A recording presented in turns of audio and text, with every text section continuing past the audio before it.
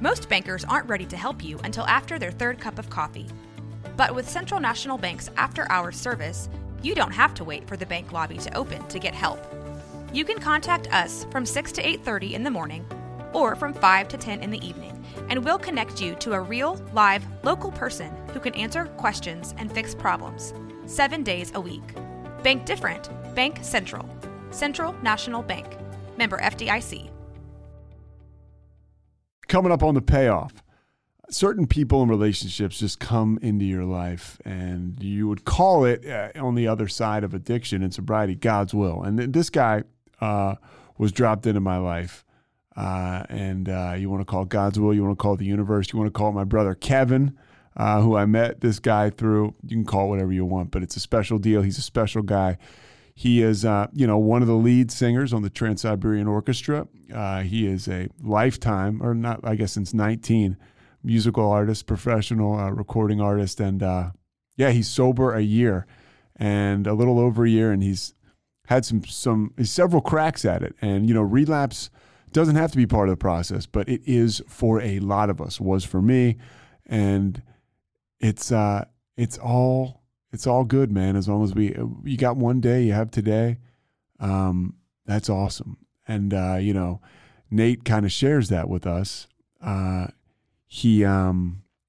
Amor is the guy we're about to hear from. He talks about, just living in today, not necessarily scratching and clawing to get today, but living in today and enjoying the day. He also talks about a real crazy run with benzos, what it's like to get off of those, and, just relationship stuff that we find ourselves in and out of addiction, real life stuff. And I think you will find it entertaining, informative, and inspiring. But somebody who always inspires, he inspires Nate, actually. So it's timely that we turn it over, handing the keys to Kevin Souza.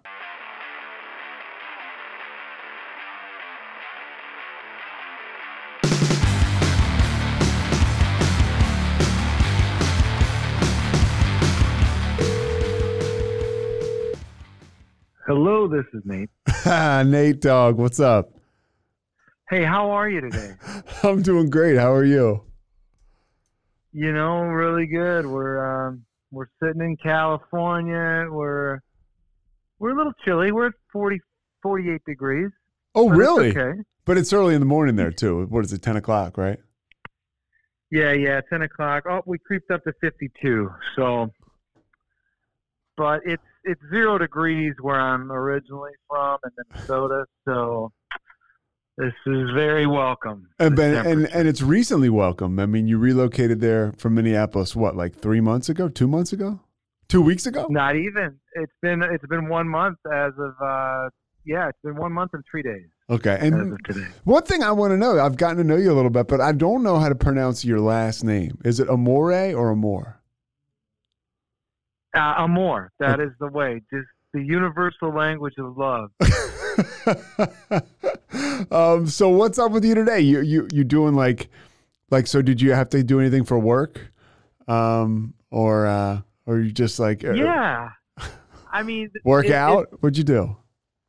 It's pretty much just the routine and structure is in place. I'm about to break that because I do have to go back to Minnesota tonight for a few days, but basically I work, making websites for a company in St. Paul, Minnesota, from 7 to 3 every day. I break that up with some recovery work in the middle of the day, work out after work, hang out at the beach every morning, at the pier, read the morning devotionals, and rinse and repeat. I mean, it's a really great life here. It's a great structure. I was so used to the monotony of Minnesota being, stuck. You have to bundle up, 0 degrees. So you got to bundle up in the winter, and then I would drive to the office, and that's a half hour, usually in bad weather, snow, ice, and then just huddle up inside with space heaters, and then by the time you leave work, it's pitch black at 5 p.m. and you bundle up again, and you're driving another half hour to an hour home. And so this life, I wake up walk down to the beach, see the ocean, connect with God, come back. And it's just minutes. I'm walking everywhere. I mean, it's just night and day, man. How much time are you able to devote to your work as an artist? So are you considered the lead singer for the Trans-Siberian Orchestra? No, I would say it's a shared lead role because we all play different parts. We all sing different songs.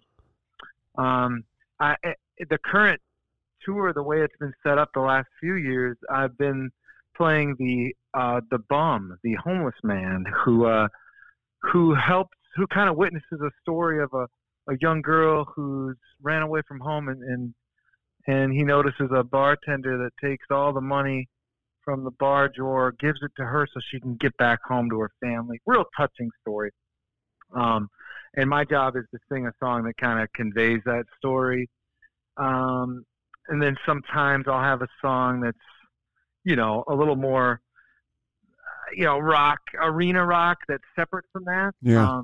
And they are arenas that are packed to the brim.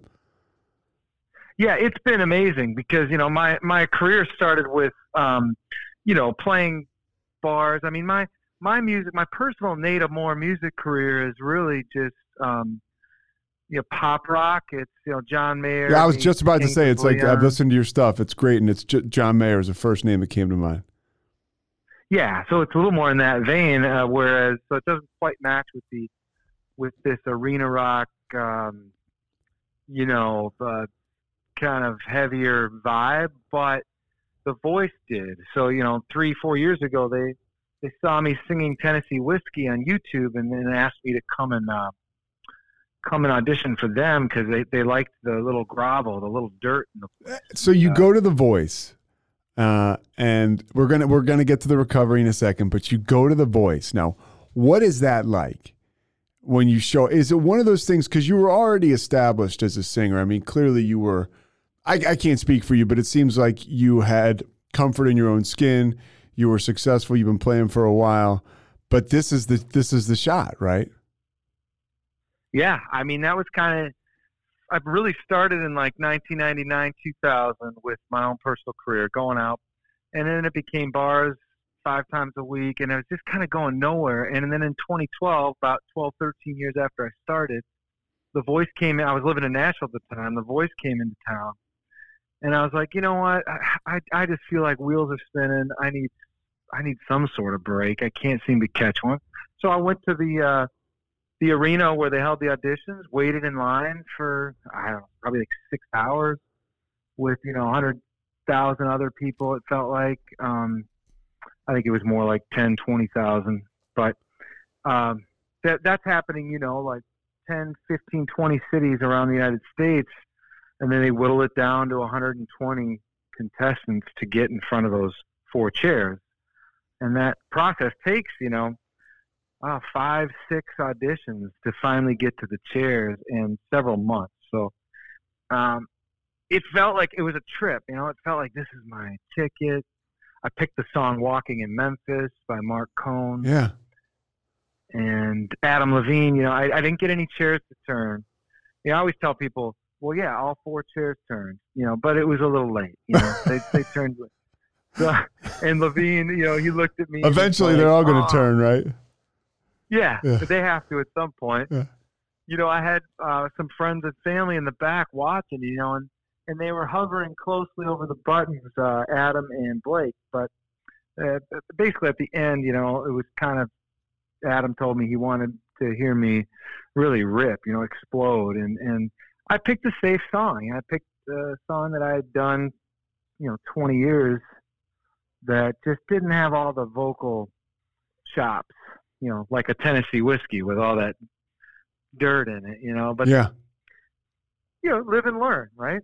Yeah, well, live and learn, and you're doing pretty damn well now. I want to. By the way, were you sober during that audition? And I don't mean sober at that time. If you weren't, please tell me. But I mean, overall, were you sober at that phase in your life? Because I know you part of your story is, hey man, relapse or checking out of the program, whatever you want to call it, unfortunately, it's part of the process. And unfortunately, a lot of us don't make it back. You did. Yeah, I think I look at I've got a nice little journal with a relapse kind of timeline, and I kept that and I wrote that because I wanted to see the common thread, which was always, well, when I look back at it now, it's always my will kind of takes back over, and I'm going to try things my way. And it doesn't mean that I was going to go drink right away. It's just, I don't think I need that. I don't think I need the meetings or the sponsor, they're cool, but, and then eventually I end up drinking again very innocently. But at that time on The Voice, I went to treatment in 2006. And by the time I got to The Voice in 2012, I'd been sober about 6 years when I got there. So I had some good recovery in me. But it was right after that, a couple months after The Voice, where I didn't get the chair to turn. I didn't make the team. I kind of went into self-pity mode. I hadn't been to meetings in so long. How long had you stopped? Oh, God, probably a year and a half. Oh, okay. Wow. Of no meetings, no sponsor. It turns into, self-will run riot. And for a while it was fine until it's not. And then and then I was left to my own devices. I ended up ending a relationship a couple months after that. Voice didn't work. And that combination of no program and no work individually, it was easy to just crack a beer. And then I was back for 2-3 months. Do you remember what went through your mind, Nate, before you cracked that beer or you took whatever? What were the thoughts that went through your mind?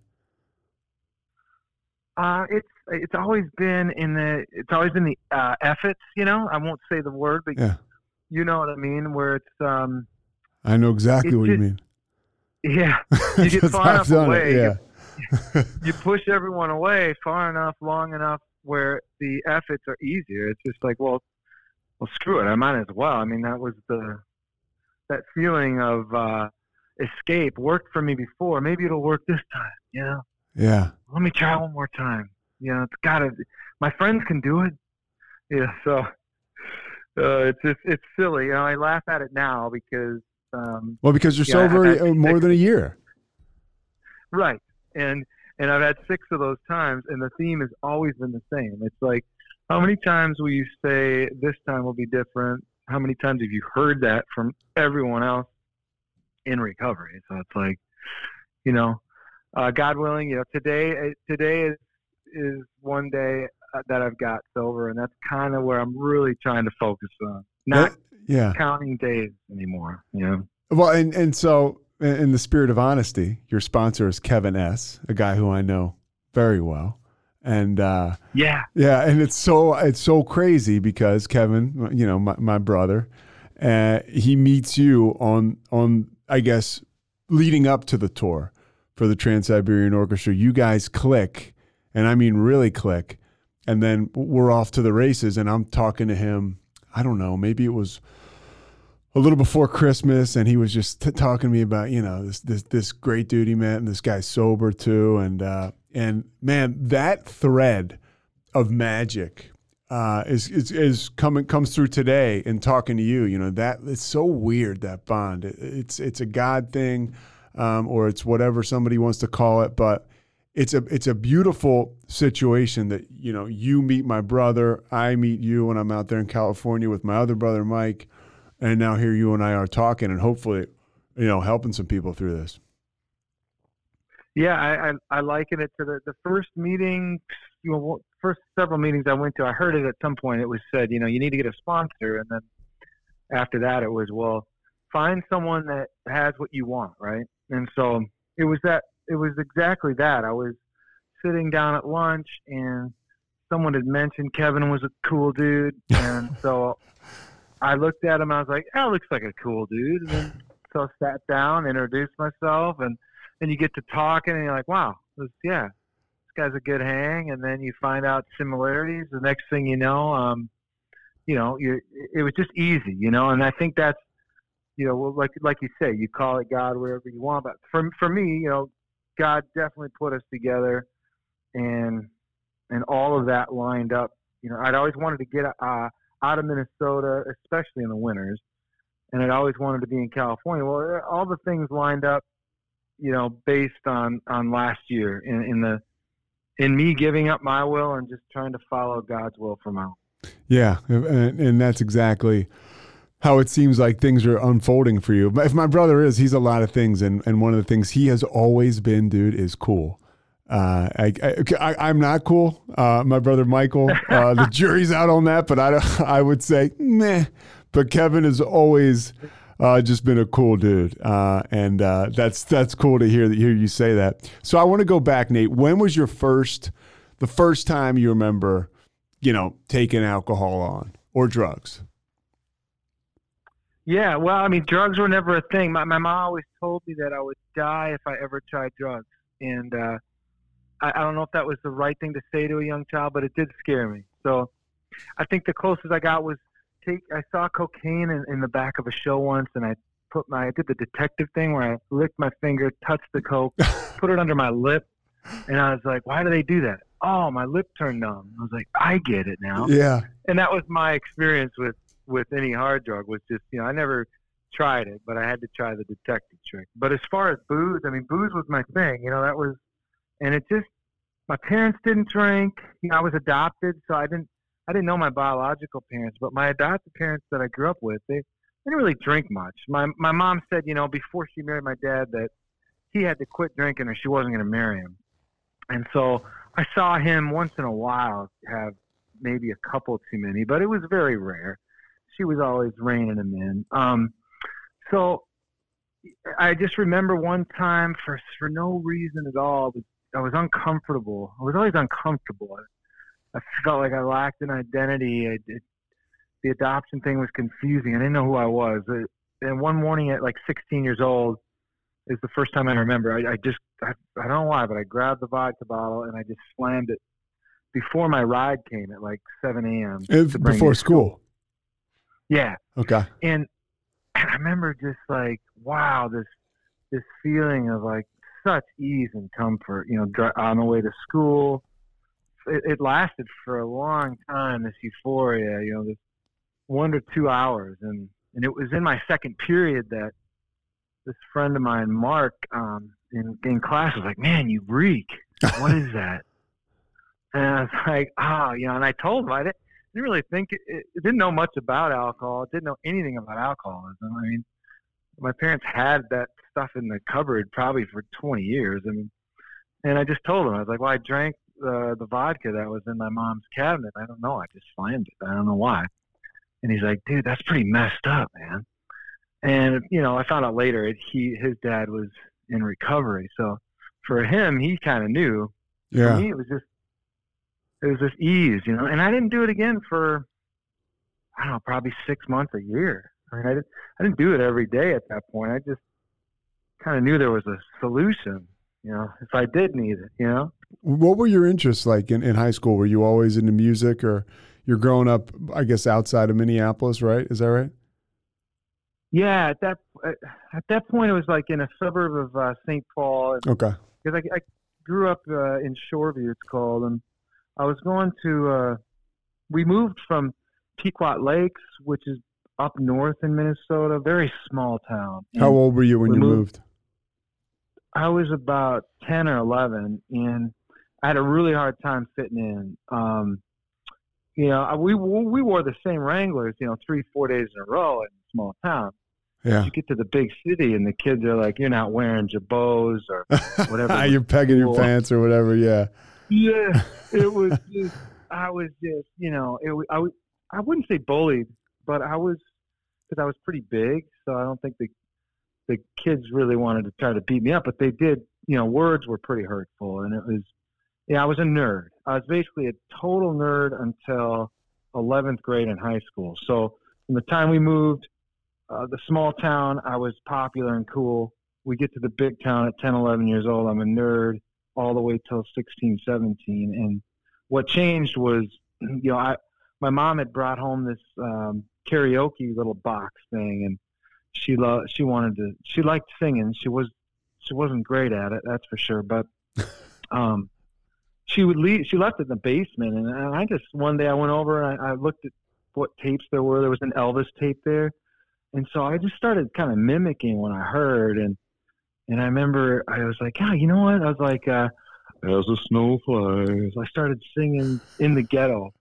And I was like, I sound pretty similar.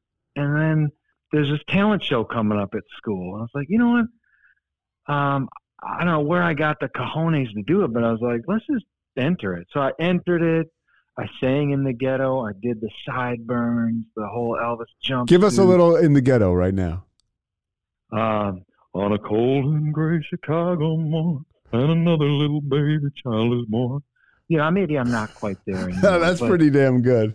So, and I had the lip snarl and the whole thing. I worked it up. Was that it now? And now, how intoxicating was that for you? Well, and that's a great word for it because, years later and lots of therapy and things, I found that, I was looking for that acceptance, and that bottle a few times here and there gave me the comfort.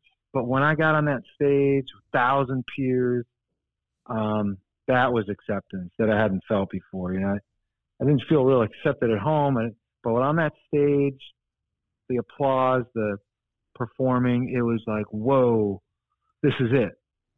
So at 17, I'm like, now I won first place on that talent show, and I was like, okay. Suddenly I wasn't a nerd. Everyone's calling me Elvis. They want to hang out with me. I'm like, okay, this is it. So I followed that, I graduated high school, went right to college at the University of Minnesota, and instead of going to classes, I was booking gigs singing Elvis. Yeah. Oh, so you were almost like an Elvis impersonator for a little bit? For a little bit. So a friend of mine, Brian, his name GB Layton is his band name, and he big deal in the Twin Cities, real established singer, songwriter, musician. He came to one of my shows, and I was 19 at the time. He was 20 something, and he came up to me after. He was real honest. He said, "Bro, you either got to move to Vegas to make this thing work, or you got to write your own material. I mean, you're singing Elvis songs, dude." I didn't know. Yeah. And so then I started writing my own songs, but then alcohol started coming in right after that. Did that enhance the creativity leading to the songwriting, or did it kind of debilitate it long term? Nah, I hear people say that. That's such BS. Like, no, it made everything worse. You think it makes things better, but people talk about that with psychedelics, marijuana, all the other things. It's like, I tried marijuana a few times, and I felt really euphoric a couple times on it and thought, ooh, I'm writing amazing. But no, the best material for me that I've ever written has been completely sober. And that's for me how it works. So I don't buy into that. Oh, it was amazing when I was wasted. Yeah. It made me lazy, and it made, if anything, it pretty much stalled my career for years until that voice thing happened. What's it like when your office space is basically a bar, or an environment where, drinking is promoted and plentiful? Oh, geez. Well, see, and that's where, it's about 2002, and I meet my ex-wife now at a bar, and she's a model, and she's out in the crowd, and it's just that rock and roll lifestyle thing where it's just as many drinks as you want. It's all free. You're also getting paid every night. Then there's a model out there. She likes you. Next thing you know, you're pregnant. Next thing you know, you got to do the right thing, get married. And whoa, just a whirlwind. Right? Yeah. You're not even thinking. It's just, this is life now. And she, of course, when she was pregnant, stopped drinking, but I didn't. So you guys were drinking a lot together. It was a party, yeah. I mean, I went to Hawaii to propose, and I ended up, I don't know how much alcohol was involved, but I used it to get comfortable, and I couldn't just ask her to marry me. I don't think I even knew what marriage really meant at that time or what it even was. I mean, I was 20 some years old. So it's one of those things where we look back at it now. She's remarried happily with two other children, and she's a great mom, and we've got two beautiful kids together now that are 17 and 18 years old. But back then, it was for me, it was a crisis. Being a father scared the hell out of me, and it scared me to get sober the first time. Did she push you at all? Was there any consequence or jumping off point? Yeah, there was this. He's still my uncle. I call him. Uncle-in-law. He's been sober now, I don't know, 20 some years still. Back at that point, he was 5 years in, and so he'd see me at family functions and be like, "Hey, man, they talk about suggesting that our way to people and not shoving it down throats." So he was a great example of someone that was just like, if you need help, give me a call. Here's my number. Because he noticed my behavior.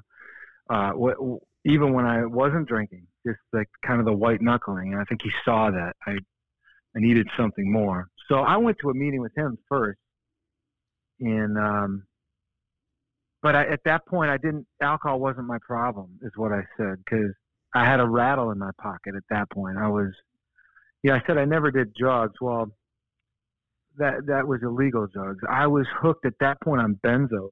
Oh, okay. Really bad. But I didn't think anything of it. The rattle in my pocket was a prescription. The doctor gave it to me because I had anxiety, because I was drinking 20 some drinks a day. Suddenly I've got anxiety. Yeah, no shit. Go figure. Yeah. And our wonderful system, our modern medicine was like, hey, you're shaking, you're nervous. Here, have some Ativan. Okay. And then it was just 5 years of, I didn't drink much. I'd go here and there to AA to appease, my wife at the time and family members. But I had lots of Klonopin, Xanax, Ativan all day, every day. When you look back on that, until when? 2006. I was near death, and I'm not an alcoholic. I just have a problem with these benzos, is what I would say, Yeah. But the problem got out of hand. Yeah, and that was before the realization for me that it's all the same. I mean, given the chance, with me and my will in the driver's seat of life, I will abuse everything. Yeah.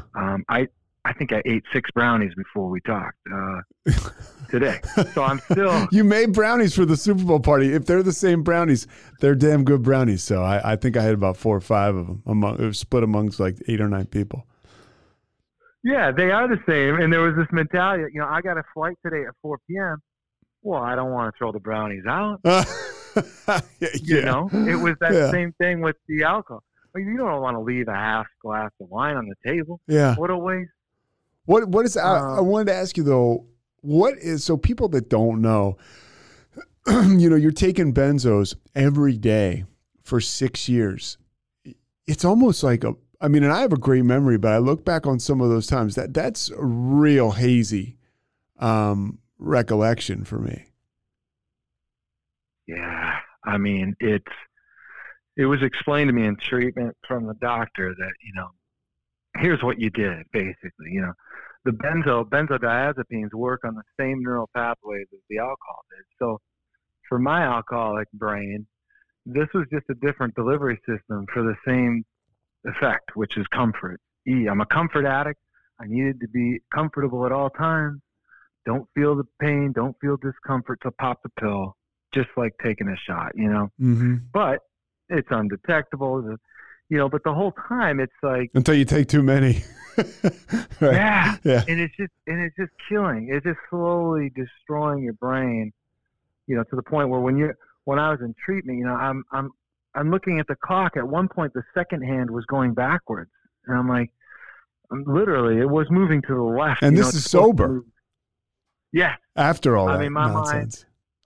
My mind was gone. I spent 21 days in that treatment center, and when I got out, I was not in good shape. I was a nervous wreck. I couldn't work. I couldn't get off the couch.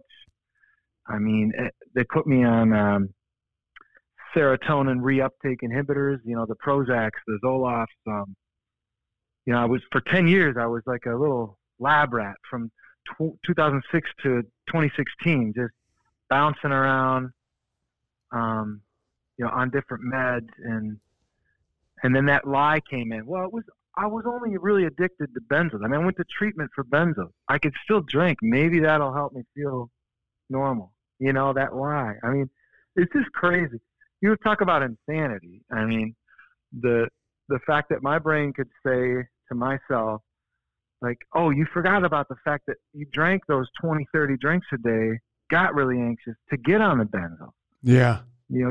How do you forget that part? Well, because you want, the addict wants its fix, Because you want to forget. And it's amazing and that's where it is an overwhelming disease obsession. It's a subconscious. You don't realize what you're doing to your mind as far as convincing yourself and the rationalization.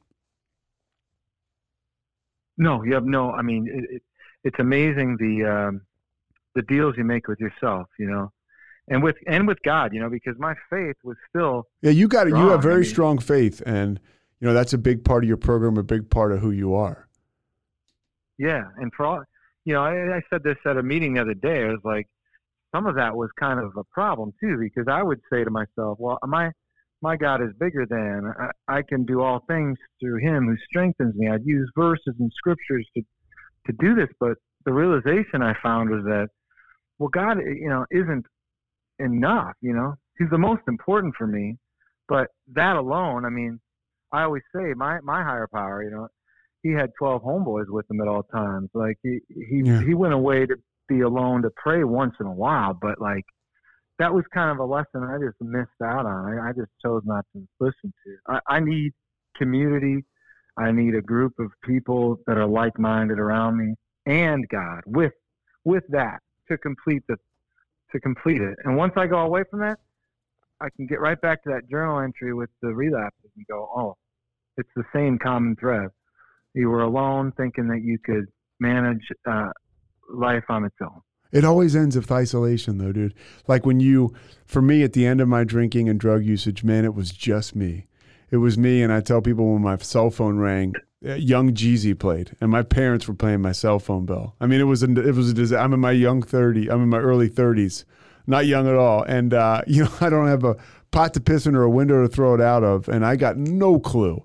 I have no perception on reality. I think my life is great. I think if I can get $10 to get down to the bar, take a benzo, take some speed, and drink $25 drafts, like if I can keep this up, my life for the rest of my life, I'm golden. And I believed it, dude. It's crazy, man. It's insane. One thing I want to ask you, just as kind of I think what makes people in recovery experts is experience, and you've got your doctorate in benzos. What do you tell people, or what would you tell someone that asks? Because I've worked with guys that come into recovery off benzos, and they are like, my one buddy, everything was brutal. He must have said the word brutal 1,000,000 times in the first month I knew him, because that's what that stuff does to you. Like, what would you tell someone who says, man, I can't do it, Nate. Like, I can't get off this shit. It's not worth it. I tried before, and after that 21 days, I still couldn't see straight. Yeah, well, I would say the storm will pass, but it's a longer storm than usual, and it's going to be different for everyone, but it will pass. I mean, and that was the thing I had to keep telling myself. You get sometimes you get into the eye of the hurricane, and things would feel calm and okay for a while, and then you're like, oh, I guess I'm not done. Storm would start again. Yeah. Anxiety. I couldn't see straight. It felt like everything felt foggy, and just, I mean, it damages your brain to, so it takes the brain. They always talk about, like, sometimes it takes, maybe half the time that you were using to correct the brain on benzos. So then it would take it, it felt like math that it was about 2.5, 3 years till I really felt quote unquote, normal. in not having any more of the weird. It happened suddenly out of the blue. It was like I walked outside one day and I was like, wow, I could see all the colors again. Like the greens were green, the blues were blue. There was no haze, there was no fog, and I just kind of I almost went down to my knees and just gratitude to God, saying thanks for taking this from me, because this was a long time. I get emotional thinking about that because I haven't had a benzodiazepine since 2006, and there were times when I know that that's where it's going again. When I had the other relapses in there, the 6 times, every time there was a moment of hangover or terrible feeling from drinking where I was like, God, maybe I should just get a Xanax. And it was going back. It was almost there every time, and that's scared me enough to go, no, I know what I need to do, and I need to go do that. I would just say to those people, hang on, man. Hang in there. Yeah. But I like what you said, though. I mean, sometimes it's different for everybody, and this storm can take a little while to pass, but to your story, when you hit your knees, is it does pass, and it's way better when it passes.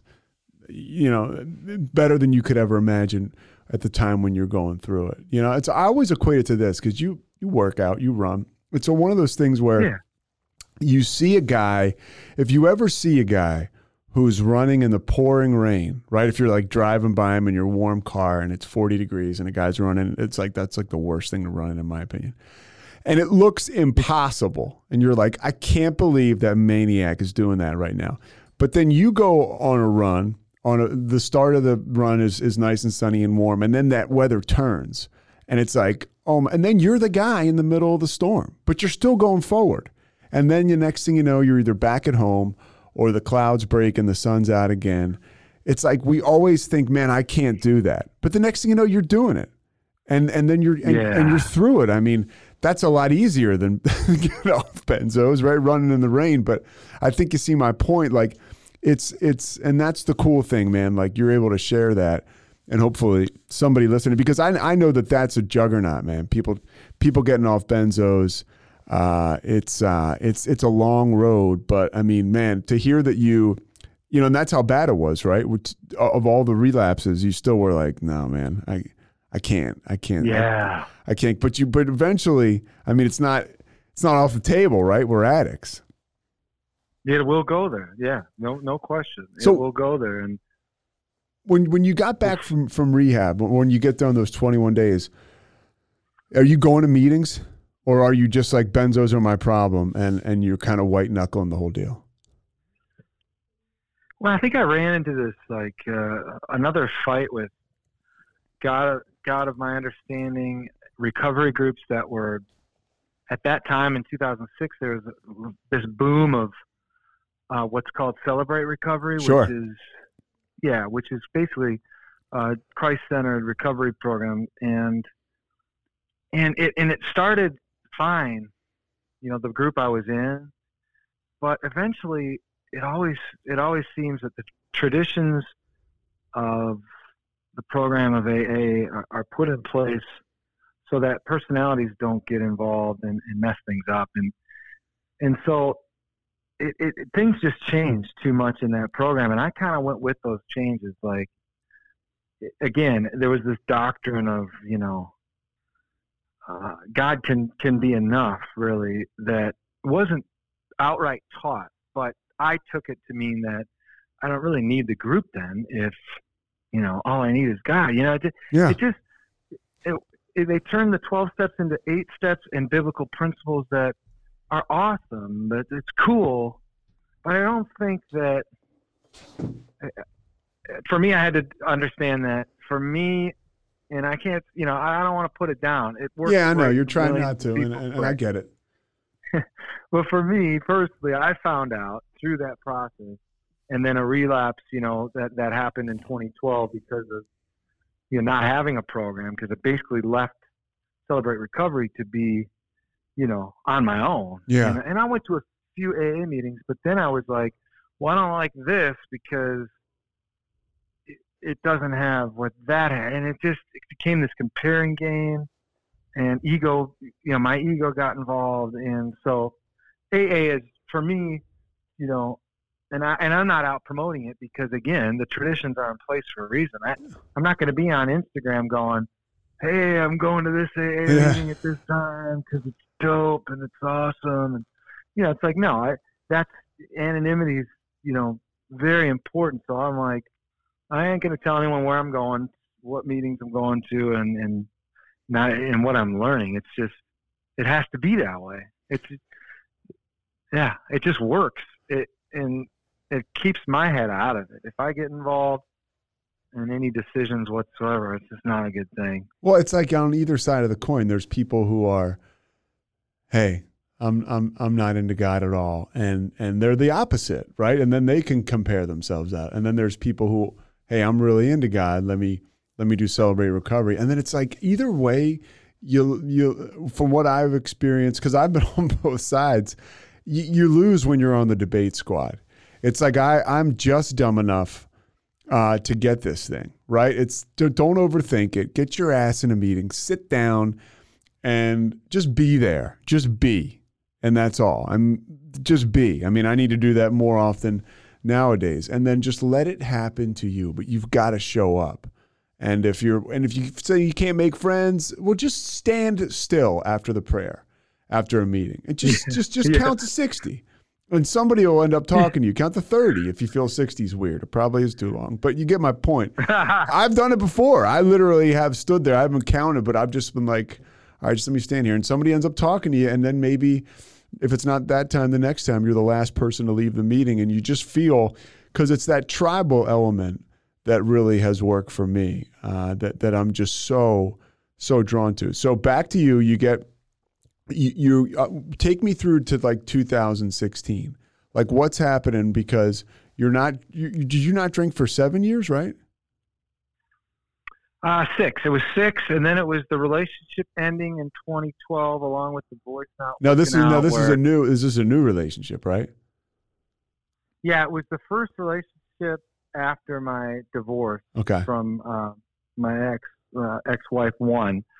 Here we go. Frank got the scorecard at home. Yeah. So don't worry, Nate. I couldn't even get. I was so fucked up. I couldn't even get anybody to marry me. So, all right, back to you. Yeah, dude. I was dishonest. What happens is, besides just white knuckling it, the thing that we talk about is, the things that made you not a great person while you were drinking come back into play, the character defects. So suddenly, I thought it was okay to tell the girl that I met, that I was divorced when the divorce wasn't final. It was just a little white lie. It was going to be final eventually. I mean, and I held on to that, and I asked this girl to marry me when I wasn't even divorced yet. I mean, that's insanity. That's not being honest. So that by the way, that happens more than you think, but it is dishonest, and it is, right. We know what's right and wrong. Yeah, and I knew right away. I knew the moment it came out of my mouth that I was like, I should correct that real quick. Well, I didn't, and I can't say that it's just simply because I didn't have a program, but I think now rigorous honesty is a huge thing in my life. So, fast forward, she finds out I'm not divorced, and obviously is extremely hurt. It broke the trust. It broke the relationship, and I just went right to the. And that never. You really. This is because you've told me the story before. She never recovered from that, and that's a pretty big consequence. Is somebody that you love, you tell what you consider or tell yourself as a white lie, and then they are just so shattered by it, and trust is broken, and then that's a wrap. And part of me is like, good for her, because you don't see it that often, right? But I was thinking about when you were telling me that when we were at lunch last week, I was like, what? Probably a real estimable person to be like, I just can't, I was, looking back, I'm like, wow, good for her, because she tried, to forgive. I was, for me being the, I'm back to drinking again. It's going to be different this time. So I'm telling her these things, like she knows, I think, so it's like, I'm saying things are going to be different. Please forgive me. Give me another chance. And it's like, no, good for her. She held to her guns and was just like, it's just not. So I moved back I'm in Nashville at that time, I moved back. What's going on with the music career, by the way? Like, we talked a little bit about the voice and the Trans-Siberian Orchestra, what you're doing now, but like, as far as being a recording artist, are you flirting with record deals? Are you having success there? Are you making money? You're making money. You're making a living and you're recording. Yeah. So we had, after the voice, I had the relapse I had there after the 6 years of sobriety and after the breakup was about a 4 or 5 month using experience. And I think in order to get her back, I was like, well, I'll go back to, I don't know that second attempt at recovery was really for me, but whatever. I was in that program. And then I was at the church in Nashville too at that time. And then I was serving there. I was, leading worship, singing songs on the weekend and digging into my faith and staying sober and actually going to meetings. But then the divorce being final, the kids, they had moved back to Minnesota with my ex. And so I found myself in Nashville going every other week driving to Minnesota and back. It's 13 hours one way or I'm flying. And it's just expensive and so much work that I had to finally say to myself, what's better? I've got this great community in Nashville with, I'm writing songs with these people, blah, blah, blah. But is that more important than a relationship with my kids when they're, 4 and 6 years old and being a father to them now? And I was like, yeah, that was an easy answer. So I moved back to Minnesota in 2013. And then I found a church up in the Twin Cities and I just kind of threw myself into, I said, forget the music, forget my career. I'm just going to, be a worship leader at this church, sing songs on Sundays, raise my kids. And so I did that. But it kind of, I kind of went, like we do, I went too far to that side. I went way into the started getting more like religious instead of the way I love it now, where it's just I have a relationship with God and it's different. Back then it was like kind of a man-made thing where it became, I met this girl at the church. My mom would say things to me like, you're going to meet a really nice girl at the church. I took her to mean that, well, then that means I'm only going to meet a girl at the church. So I started looking, really. And I met the girl, and we got engaged, I don't know, 4 or 5 months into dating, and then and you meet her singing at the church, right? You're singing together. Yeah. Is there pressure Both to keep that sober. type of relationship together? Big time. The staff is saying things like, you can't do certain things together until you're married. There were some rules and things, that make your job, your career, in jeopardy if you do. So it's like, okay. It did feel, there was pressure that, I put on myself, that was not the way that I see things now. So we ended up getting married. And those churches you're singing at, and this is because I don't know, there's some do re mi in that. Like you're making money. You is that a full-time job? Yeah, exactly. I'm making full-time career money, doing great, singing songs. With the woman you love. Yeah, that sounds pretty good.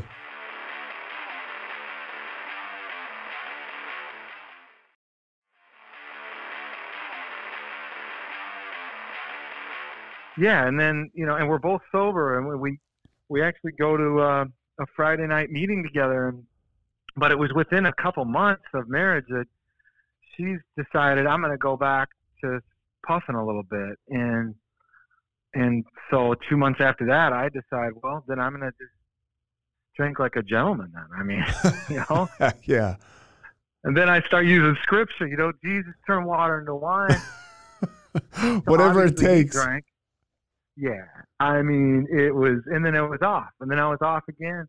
And that drove her into the arms of her ex. And, I can take responsibility for my part in that. It's not all on her. And we ended that marriage really quick. How long were you married for?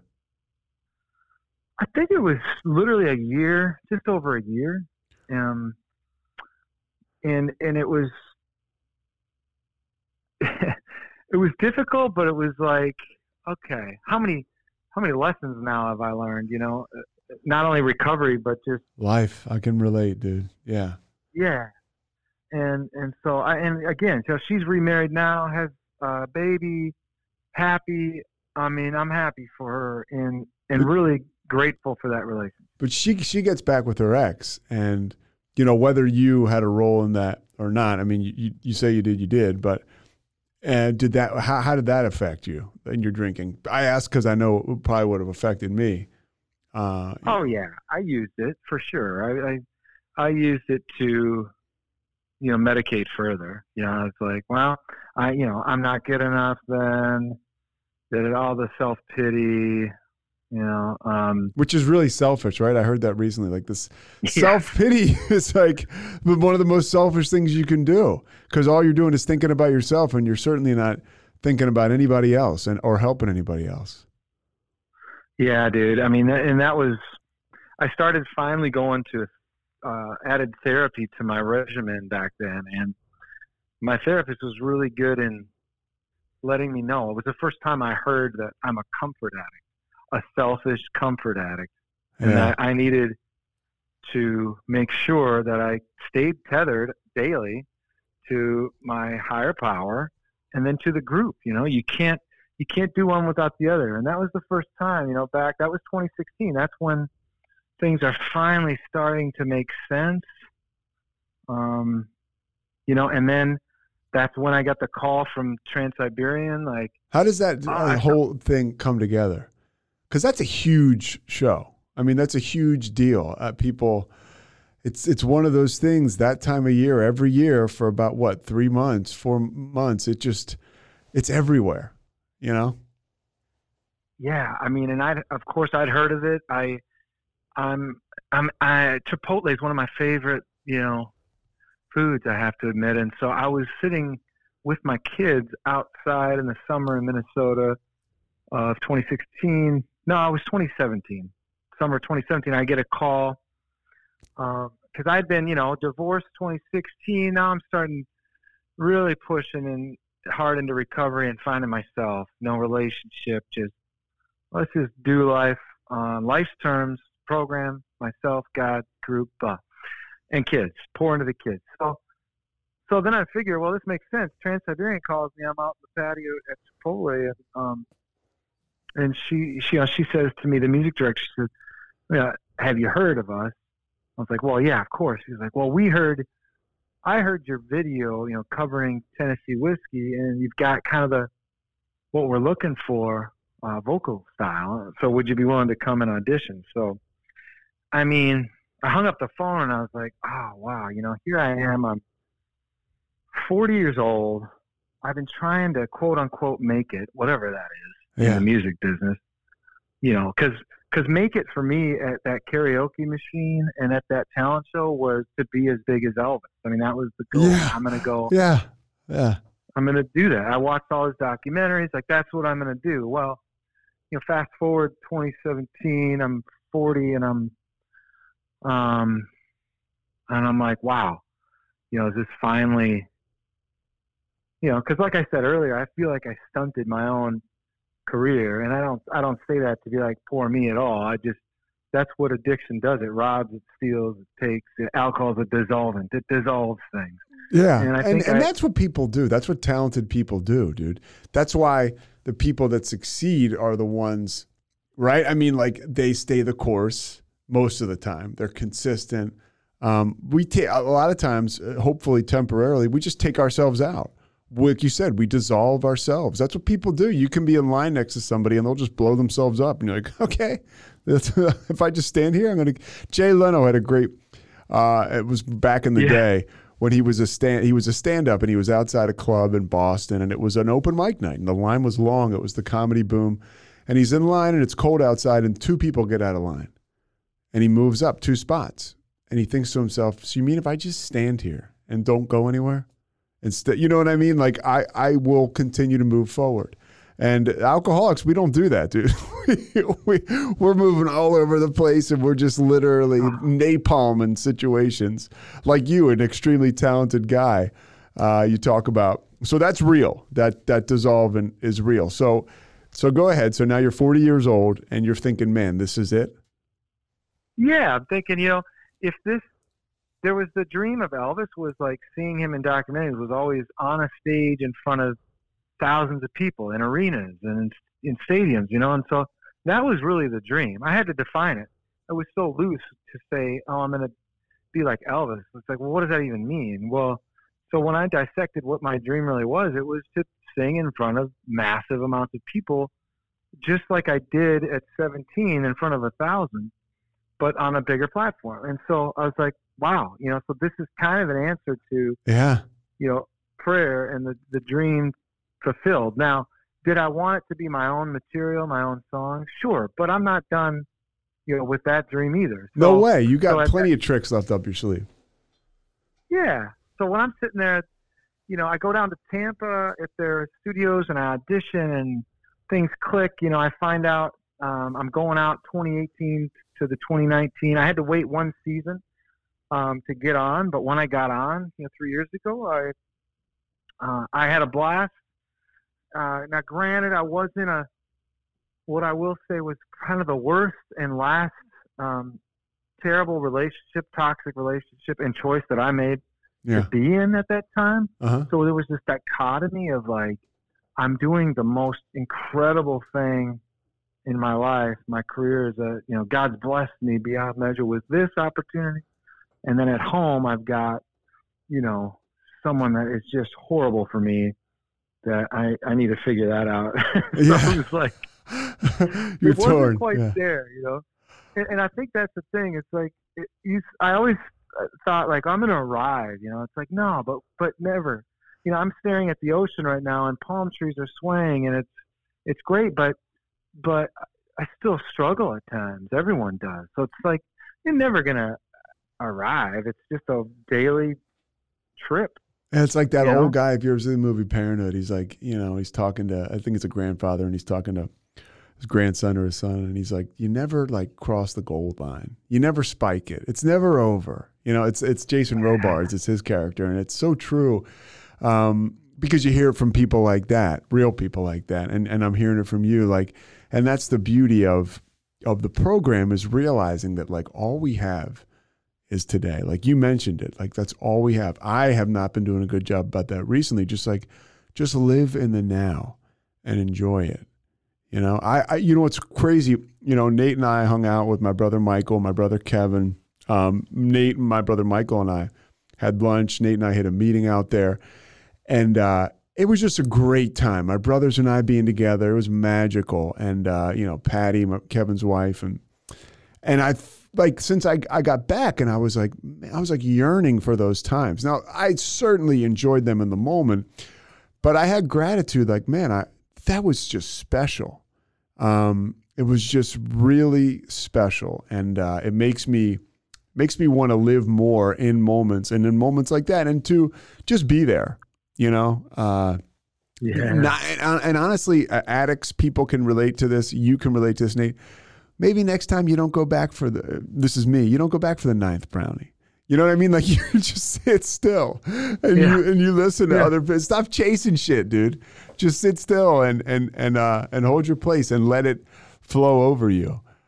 So you go to so you're in the orchestra now. When is the last, were you ever drunk, like in circumstances around there? Were you drinking around that time?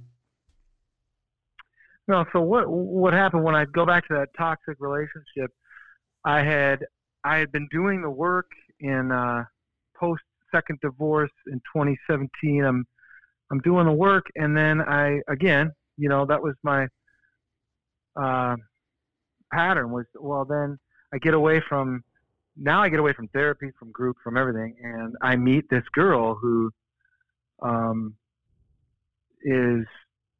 loves to party, and I'm like, I think I can do that again. It's the insanity. And but this girl was different. Like, this girl actually had so much trauma in her past, unresolved, never had, considered herself to have a problem with alcohol, even though there'd been plenty of consequences.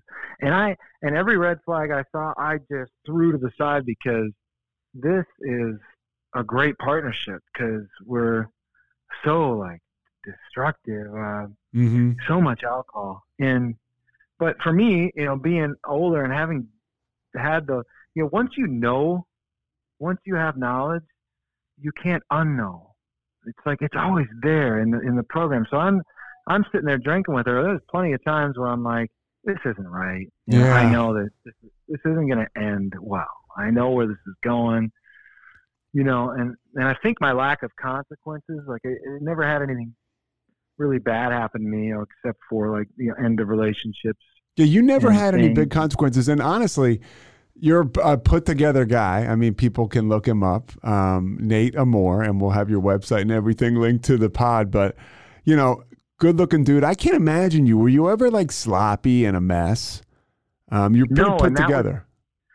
That's kind of the problem too. It's like, you think you can get away with it more because, well, nothing bad's ever happened. It's like, I never slurred. I never stumbled. I never, and it's like, well, there were times when I mixed back in the day the Xanax and the benzos with booze, and I peed the bed. People don't know that stuff, of course, but it's like, I put on a great front when I was drinking. Like, this isn't a problem, and so that's another reason that things were easier to go back to, because I didn't have that big. So anyway, I'm with her. It's toxic. It's terrible. I know this can't last. Finally, I'm like, okay, I'm gonna surrender. We had just, moved in together. I think things were like serious, and we had just bought a house together. And I'm going back into the program, and she is definitely not. And so at that point, I'm going to Al-Anon even, because is this Minneapolis, Minnesota? Yeah, in Minnesota. Now I'm dealing with someone I'm about to go on the road. For the first time with this awesome opportunity, and I'm living with someone who's, I'm not going to say an alcoholic, but is showing the same kind of behaviors I did. And so how do I live with someone like that who's not going to stop the destructive behavior? And in Al-Anon, I learned a lot about, just being loving with detachment. And so I tried that. And I went on the road, and then it was just it was awesome. The road, the first experiences, singing in front of 15, 18,000 people. What the hell is that like, dude? The first time you walk out, let's put that one thing on ice, because we're going to go right back to it. But what is that like when you walk out in front of 18, 20,000 people and you're performing and you're center stage? Well, yeah, the beauty of it is that, I don't have to get into details with the ex. The ex did, she ended up going back to her ex-boyfriend while I'm on the road. And Jesus. Being on the stage, the first time, the second time, you do 50 shows. Every time it's just the same heightened experience. You're out of body, essentially, it feels like. I mean, it's just amazing. Now, some people would terrify them to death, just like it would terrify me to go be a hairdresser right now. So, but for me, I was born to do this. So for me, it was the height of where I could get. And, get this, I find out 5 minutes before I got to go up on stage that she's with her ex, basically sleeping with the dude at that moment. And I'm just like, Jesus, I'm crushed, and I'm kind of being brought. I've got great brothers on this tour that kind of just, supported me, pat on the back. We'll be here on the side of the stage. You go up, do your thing. And literally for those 4 minutes, I didn't think anything about it. It was probably the best performance I ever had, given what I just found out. And so that kind of showed me, like, okay, you're in the right place here. And now you know that you're definitely in the wrong place over there. So, you know, but I made the fatal mistake of forgiveness, which is important. You know, I do forgive her now, but I forgave her instantly. I didn't process it. I was like, it's because I'm away. How did you find out? By the way, how did you find out? It was just a nightmare. Like, you know, we'd check in every night, and then this one night she didn't call me back, and I'm texting her like, well, what's going on? Like, and then like you've got the home security system where you could tell if the garage doors, you know, everything's, you know, sure, smartphones, right? She hadn't been home either, and now it's midnight, and I'm like, whoa, yeah, this is weird. So I'm calling her friends. They don't know where she is. Finally, I get a call. I didn't sleep all night. I finally get a call from her at like 9 a.m. She sounds really strung out, and I just dug into her. I was like, what happened? Where were you? Yeah. And she told me she was at his house. You know, tried to convince me nothing happened. Yeah. You know? So, oh geez, I didn't break up with her right away, and I forgave her. She came out on the road 2 weeks later for Christmas, and I did the F it again. Yeah. I was like, in order to get this girl to love me, I'm going to do what she does then. I'm going to go back to it, because then she'll accept me, because she liked him because he was a cocaine, meth, and addict, and it was bad boy, you know, and I got to be a bad boy. Ridiculous. You know, I've been there, dude. Yeah, 100%. Yeah, let me throw on the leather jacket, smoke cigarettes, and snort some coke, and everybody's gonna love me. That's not. Yeah, I'm a freaking rock star now. I'm playing arenas. So I'm gonna live the rock star life, right? It's just totally destructive. Again, on my history, I hadn't been connected to any meetings. I went to one meeting that whole tour. No sponsor. The sponsor I talked to one time told me, hey, man, you have to decide how much insanity do you want to put up with? Yeah. Because it's going to cause you to drink again if you don't do it. Well, and sure enough, you know, it's like, so I get back from tour. She and I dissolve. I move into a sober house in Minnesota. So at that point in time, you guys break up, and you're like, I need to get it together. Yeah, I moved out of the house. We'll figure out the house thing later. It's COVID just started. I'm living in a house that's going to be a sober house. It's my buddy from high school's house that he bought, that he and his wife are turning into a kind of a woman's sober home. But in the meantime, I can live there as long as I want while they're fixing up and going through the house. I mean, it was amazing the way that all worked out. Yeah. And in that house, I started writing what is the album that's coming out in a couple months finally. Which is? The album's called Keep Dreaming, and the songs are mostly all about those times in my life of great despair, but sobriety. And, you know, just the feelings of no one, you know, songs like Lose This Way, you know, no one wants to lose that way. And Count on the Rain, you know, there's a song there where it's like, you can count on the pain. It's going to come, but you got to learn from it and bounce back. You know, just a lot of like recovery themes that meant a lot to me. I wrote most of them in that sober home, and I felt great. And then the tour, I find out, is COVID, you know, it's going to be canceled. You know, it's like, geez, you know, after all this, good recovery, and you know, we're not going to do the show. We did a live stream, and again, you know, I was like, I'm not going to be the guy who relapses during COVID, for sure not. I'll do a Zoom meeting. Well, I didn't do one. I didn't do any. Yeah, I don't want to do it. Dude, you weren't the only one. I've talked to a lot of people who not only relapsed, and some people on this podcast not only relapsed during COVID, but I mean, people that had drinking problems, that were alcoholic, I mean, just fell off a cliff. during COVID. And, luckily some of them are sober. Some of them, of course, man, Nate, they're not even with us anymore. So you're not going to meetings over COVID. You're not unique like that. And then you end up drinking one last time. Yeah. And that was the last shot. And that was something beautiful about it was, I was single and then had been for nearly a year. And so I felt pretty good in my own skin, like knowing what I didn't want, having come out of that.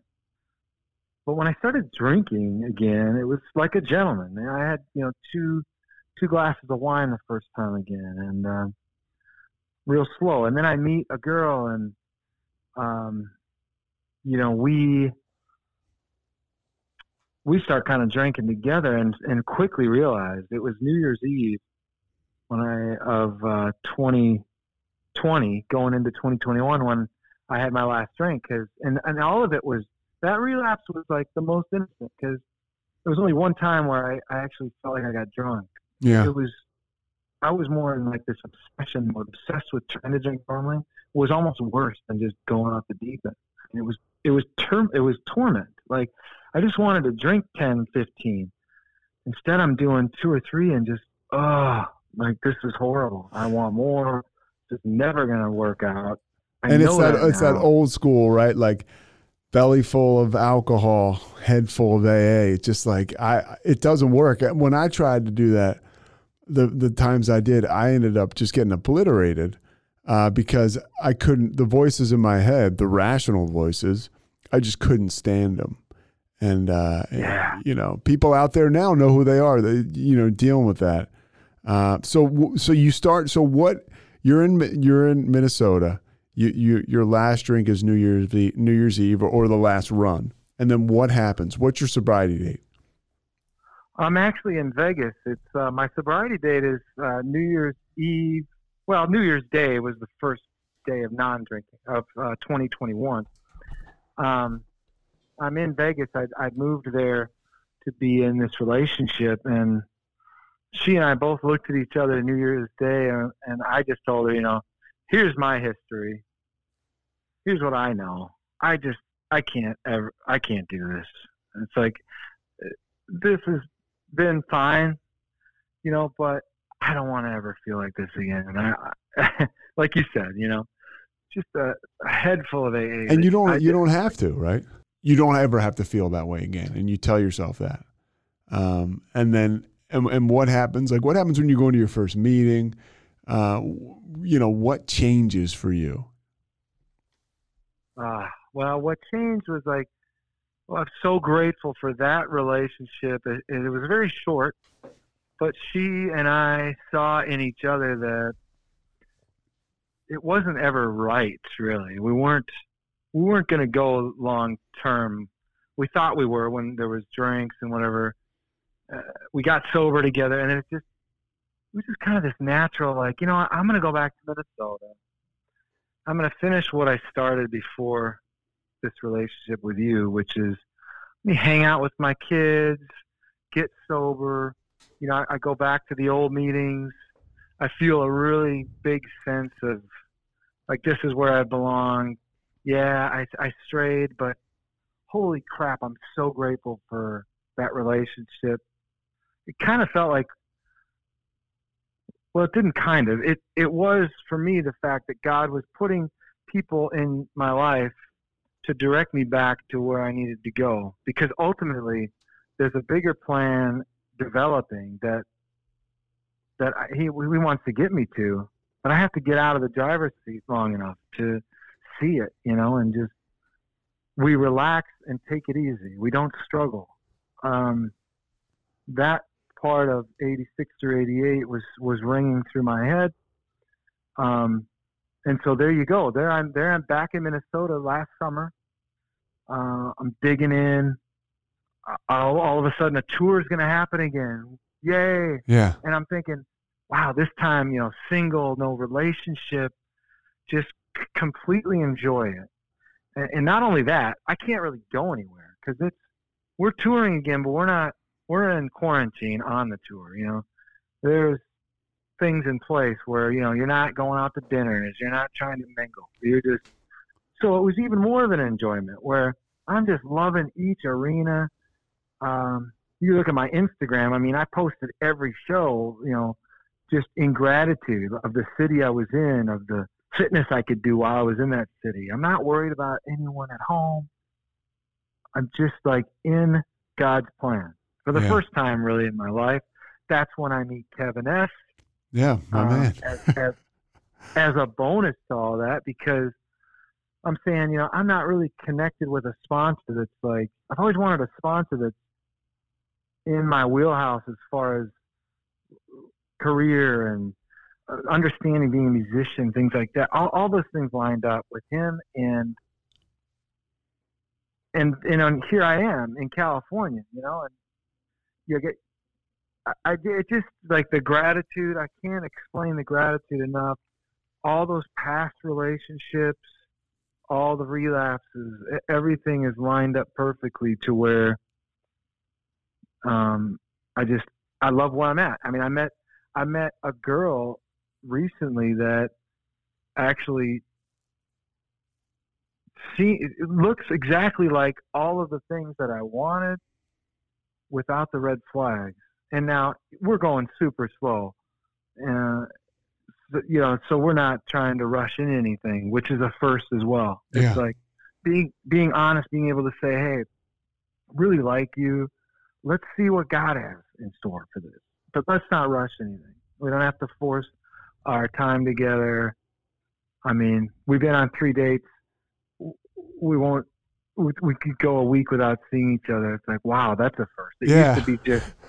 Well, you learn, dude. You learn, and it's like, you know, the theme for me is like, if I'm doing well, I'm surrounded by other people in the program. Like, and I'm saying really surrounded. And what that looks like for me is being honest with people about where I'm at.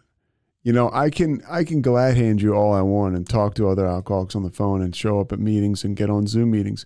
But if I'm not being honest with people, I'm not checking in, and then I can end up in a crazy toxic relationship, or I can end up just acting all over the place, right? The old habits creep back in because I'm not accountable. Like, it sounds to me like, and I know just the way you're talking, you know, you're talking to your sponsor. You're talking to other guys in the program. I went to a meeting with you, you know, the Monday after the Super Bowl, and it was like, there was this men's group in Hermosa. It was outside. It was packed, and it was cool. And guys knew who you were. And that to me is again, in my experience, that works for me. You know, when I share and I tell people where I'm at, and they know, right? It's like kind of like, oh, I have this group I go to, it's specific, and they, you know, they don't have to, I don't walk in there and say, oh, it's been 10 days since I've been to a meeting and I'm just glad to be here. You know, like, and look, dude, if that's what people are doing, that's awesome. You're getting to a meeting, but I know when I'm really vibing is when people know where I'm at in my life and I'm checking in. You know, and it seems like that's kind of what's happening with you, because you mentioned it. It's funny. I really found it interesting when you talked about the God stuff. You know, you mentioned how you could say, oh, I could pray by myself. I can do this alone. But then Jesus had 12 homeboys he ran with. Like, the community is real, you know? Yeah. It's so real. And the only time that, for me, you know, Jesus is a higher power. The only time that he was alone, when it's documented, he was praying to God. He wasn't like, he wasn't documented as out there, you know, hanging with a bunch of different women and partying. You know, it's like he uses alone time to connect to his higher power. Yeah. I mean, you know, and that's the thing. You know, we always get back to, with the biggest, you know, there's a spiritual solution for this problem, whether you believe in a light bulb or Jesus, whatever it is. That's what I love about the program, is like, you don't have to get it all. I mean, I certainly don't. I'll never judge anyone else's faith walk. I'll never, like, for me, that's it. For me, it's in my bubble what I'm good with works for me on step 2 and 3, and that's great. And what works for Joe works for Joe, and that's great. And we're not sitting there going, well, you're wrong. It's like, no, you're wrong. And we're not arguing about it. It's like what we're doing is we're staying sober each day, asking for God's will. Yeah. And I mean, and I still, we're still going to, we read those words, we don't struggle, and we, in 86 or 88, and we read the promises. But the truth is, like, even last week, I was feeling run down, some anxiety, things always, my life is not put together in some beautiful bow. Neither is mine. Yeah. Yeah. Yeah. So we're not, I'm not blowing smoke up anyone going, yeah, I got it all figured out. Heck no. I mean, it's like you said earlier with that movie analogy. It's like, we're never going to cross the finish line. And that's the beauty of it. It was just learning every day, trying to improve every day, one day at a time, and sometimes 1 hour at a time, because, I tend to overthink and, try to future forecast. It's like, no, I have to daily reprieve has to be in place. I always think of the water analogy. It's so simple. Like if I notice if I don't drink water today, I might feel a little bit sluggish the next day. And it's like, you got to drink the water every day. You got to stay hydrated. Like, yeah. But water's boring. And sometimes the meeting's boring. Yeah. But you always get something out of it. It's for later, It's like. Well, one more thing I want to ask you, because this is an amazing part of your story. And this is a lot to bite off, because we got about like 4 or 5 more minutes. But you found out, you tracked down, you mentioned you were adopted. You tracked down your parents, your real parents. You didn't track them down, I guess, so much or it was brought to your attention. What is that like for somebody who was adopted to discover who their parents are and to just kind of go through all of that, process all of it? Yeah, I mean, the quick version is like there's on my heart, there were things God put on my heart early on in life. And one was I wanted marriage and a family with a woman who was like me, ticked all the boxes, right? And then there was, when I found out I was adopted, then there was, okay, well, let's find out. I don't have to have a relationship with, but I'd like to know if I have other siblings, what my parents were like, what they did. Because all I got was, at 12 years old, I got told you're adopted. It didn't make much sense to me. I had to ask a girl in middle school later. I was like, what does that mean? I was like, adopted. She's like, well, your parents aren't really your parents by blood. And she explained it, and I was like, whoa, it was kind of a mind trip. And I think that's, it wasn't long after that vodka came in. Yeah, I was about to ask. Yeah, was there drinking behind that? I'm sure there was. Yeah, so it was kind of like that was the start of this identity crisis, where now I'm seeking to understand where I came from, and my parents, God bless them. My mom was, saying things like, these messages of if you ever found out or tried to find out who your real parents were, it'd be really devastating to me. And so there was this strange control thing about me even finding out. So I felt stuck in that. So, that put a rift between my parents and I, to be honest. And when I went to college, I moved out, and I didn't talk to them for many years. And during that time, I reached out to the adoption agency where I was adopted through. And I got the bad news at 19 years old that, hey, you were adopted, yes. Here's the 3 pieces of paper that describe, without any identifying information, the birth plan. And you can find out when you're 65, all the names and more identifying stuff. So have a good day and enjoy yourself. So yeah. I remember at that time I was going to college. I was working doing maintenance stuff. I was up on a roof when I got the call. I was fixing some shingles. And the first thing I did is I went and got a 6-pack and finished the work that day, drinking. I just felt devastated by that news, and then I just had to come to I just had to resign myself to the fact that I wouldn't find out really any identifying information until I was older. And they do that so that the identities are protected because it's a closed adoption, which they can't do legally anymore, but they could in 77. Yeah. So long story short, DNA gets better and better and better, and Ancestry comes out. And, so 2 years ago, one thing that's beautiful about what I call, the most toxic relationship I had, there's some good things that come out of all that. And one of them was she really helped me to want to go try that.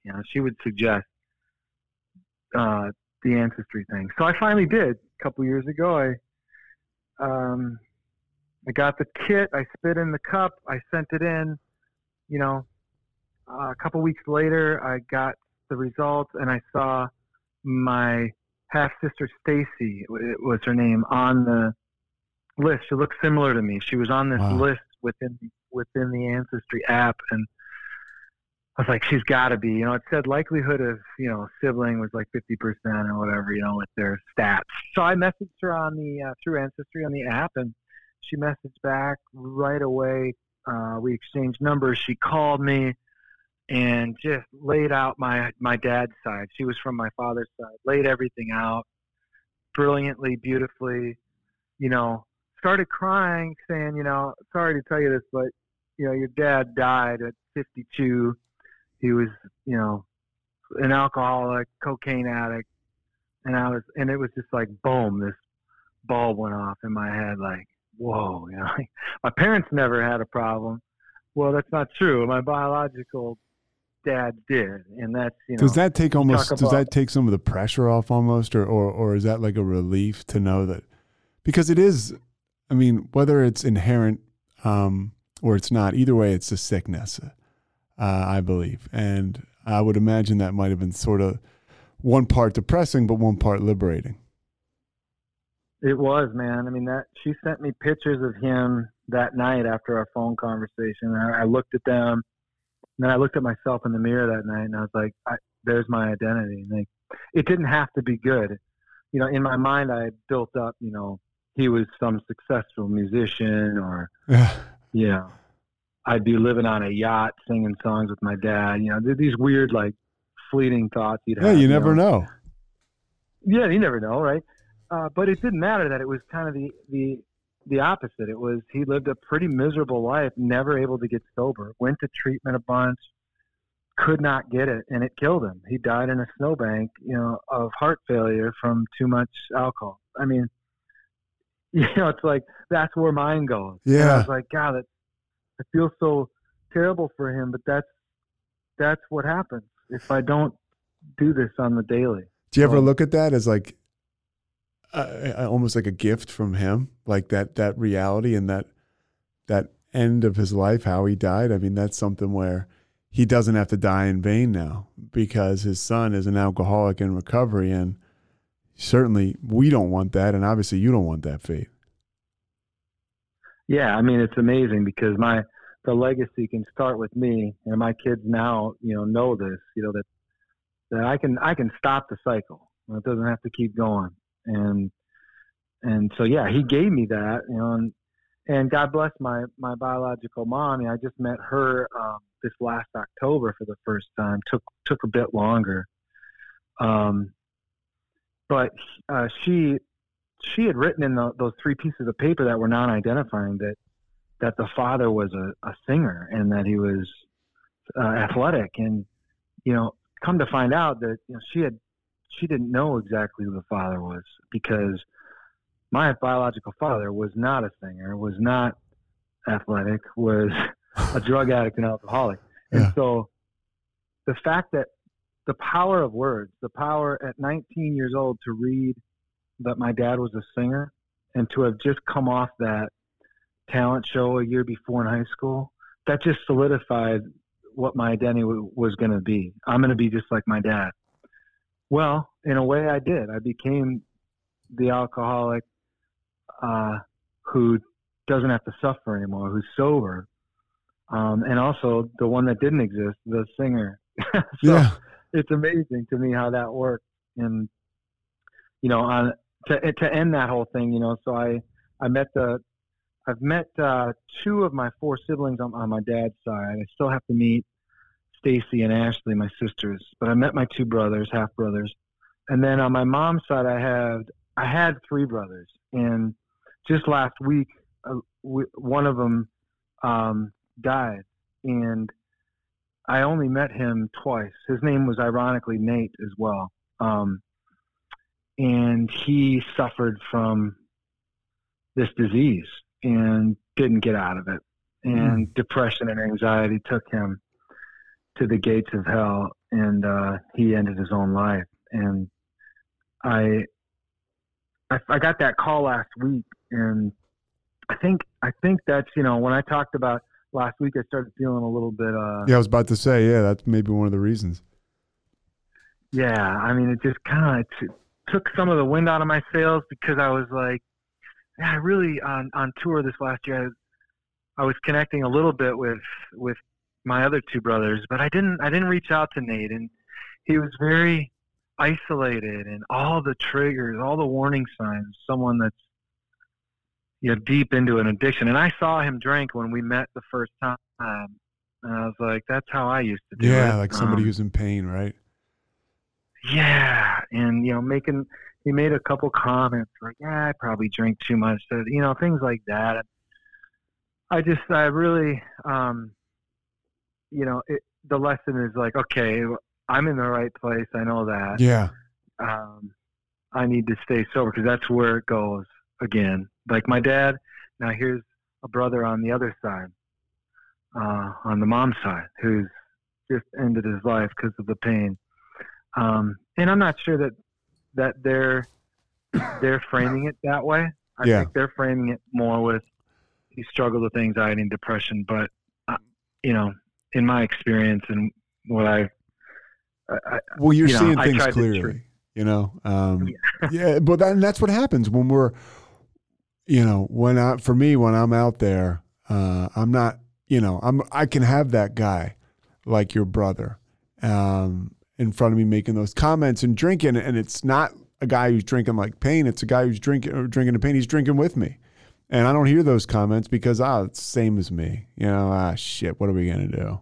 5 o'clock somewhere. It's like, and it's so much different when we're sober, because we can see this stuff for what it is. All right, Nate, I've kept you all day now. It's been 90 minutes. I know you got to make some money here, because you're off tour with the TSB. TSO. Why do I say TSB? Yeah, baby. Hey, I like that one too. Where can people find your music? Again, we're going to link all this to it. But where can people find your music? I know you got a website, and Instagram and all that stuff. Well, real quick, the old artist name was Nathan Anderson. My birth name was Anderson with my adopted family, right? So a couple years ago when I joined Trans-Siberian, there was this piece of paper that said, legal name, and then do you have a stage name? And I was like, oh man, now's the time. Like, I never liked Anderson. It's a very Scandinavian, Minnesota name. I mean, I love my parents, that raised me, but the name for a performer just wasn't quite, So I thought, what do I love? I love love. I mean, I wrote a song called Love, Love for my daughter, which is coming out soon.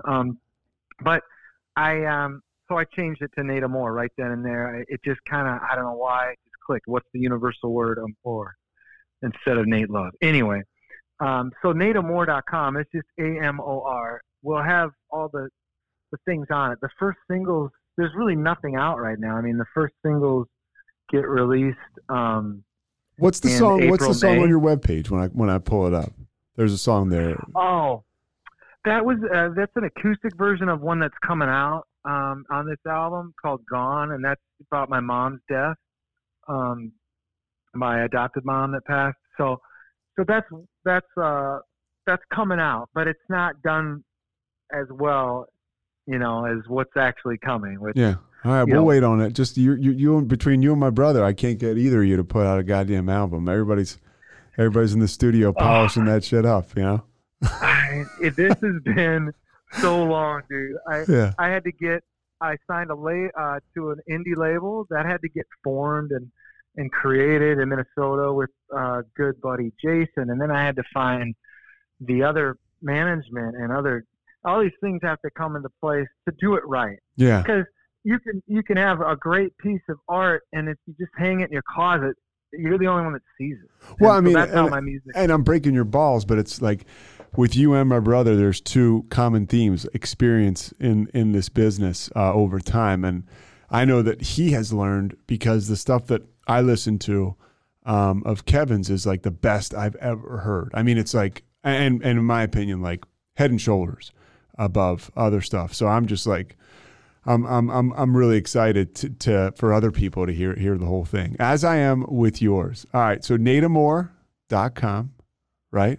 Yep, and that'll be it. Hey, dude, Nate, I can't tell you how much fun this is. I'm sorry I kept you so long, but it's you're an easy guy to talk to, and you're a great dude, man. Well, hey, we'll edit it down to an hour. No. I got to keep it all. I got to keep it, in post right now. We're going to leave it all in there, Nate. You're my man. This will probably be up like either tomorrow or Friday, and I'll shoot it over to you. Oh, wow. You're fast. I love it, man. Yeah, I really appreciate it. You're the man, dude. I appreciate it, Nate. Thank you so much. Say hi to Kevin S. and Patty for me, all right? All right. I will say hi to Mike there with you in the studio. You got it, brother. See ya. All right. See you, brother. Thanks so much for listening to The Payoff with Pete. Once again, I'm Pete Souza. And of course, we are part of the Rogue Media Network. All kinds of good podcasts you can find at roguemedianetwork.com. And of course, you can find this podcast and all those other ones wherever you get your podcasts, iTunes, Spotify, other spots like that.